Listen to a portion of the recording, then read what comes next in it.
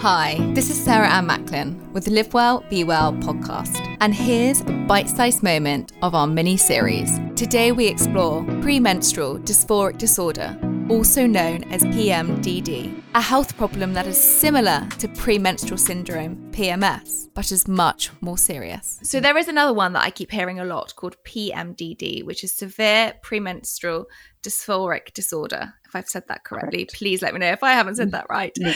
And that can really, it's meant to say that it's going to impair long-term emotional and physical symptoms that can last weeks into your period and after, and it can be linked with symptoms such as depression and severe anxiety. Now, if people are suffering with this, what do you suggest, and why might people be suffering with such extreme ends of PMDD? Yeah, no, it absolutely exists. So some form of premenstrual symptoms, and not always a syndrome. So PMS often refers to a syndrome, which will be a constellation of features that always tends to occur, is quite common and perhaps manageable. But yes, it can manifest in quite severe forms, especially, say, with extreme anger leading to sort of aggression or extremely low mood that affects day-to-day life, relationships, friendships, and general relationships with the family. Yes, it can be quite debilitating.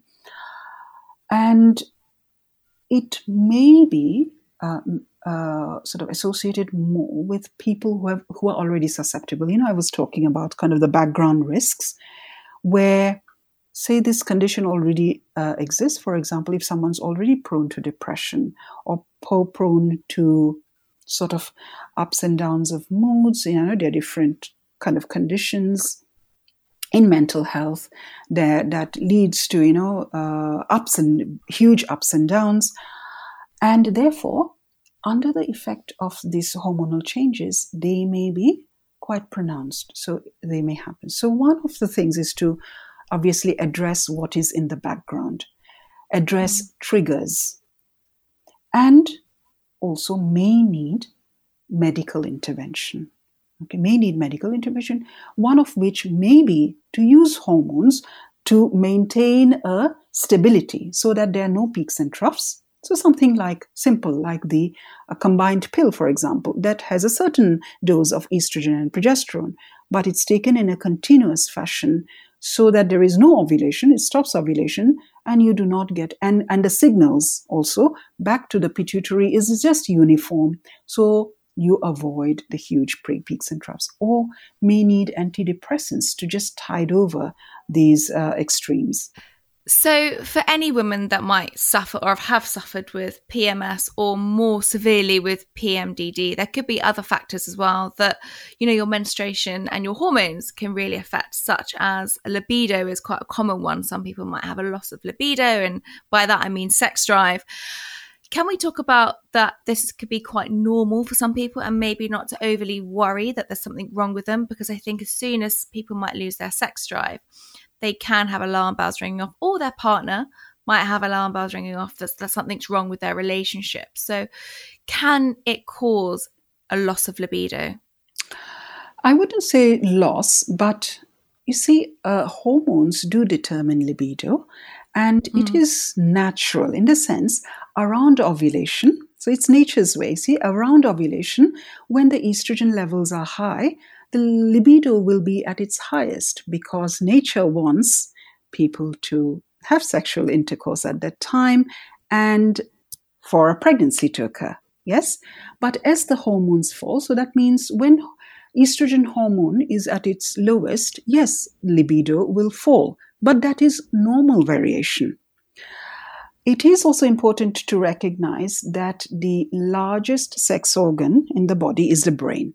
So how the brain feels will often determine, one's sort of interest in sort of sexual intimacy. And so if someone has PMS, for example, of course, at the same time, they will also not feel that sex drive, or and that doesn't therefore mean that there is anything worrisome for the partner in terms of where the relationship is going.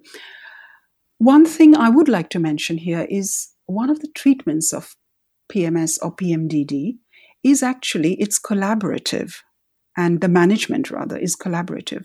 And it is important for partners, family members, friends to understand this as well and know that this can happen, it'll pass, and how they can actually work with the individual to accommodate this. And I mentioned sexual intimacy. Sexual intimacy can be manifest in so many ways. It is just penetrative, sex is not the only way of intimacy. There can be other ways in which the person going through PMS may wish to express.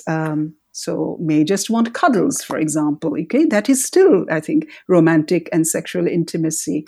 So it's about just looking at, I think, things in a slightly different way or adapting that sexual intimacy may vary or the expressions may vary throughout the menstrual cycle rather than being only in one way. Thank you for listening. For the full interview, follow the link in the show notes and be sure to subscribe, follow and share the Live Well, Be Well podcast with the season launch of Series 9 coming very soon.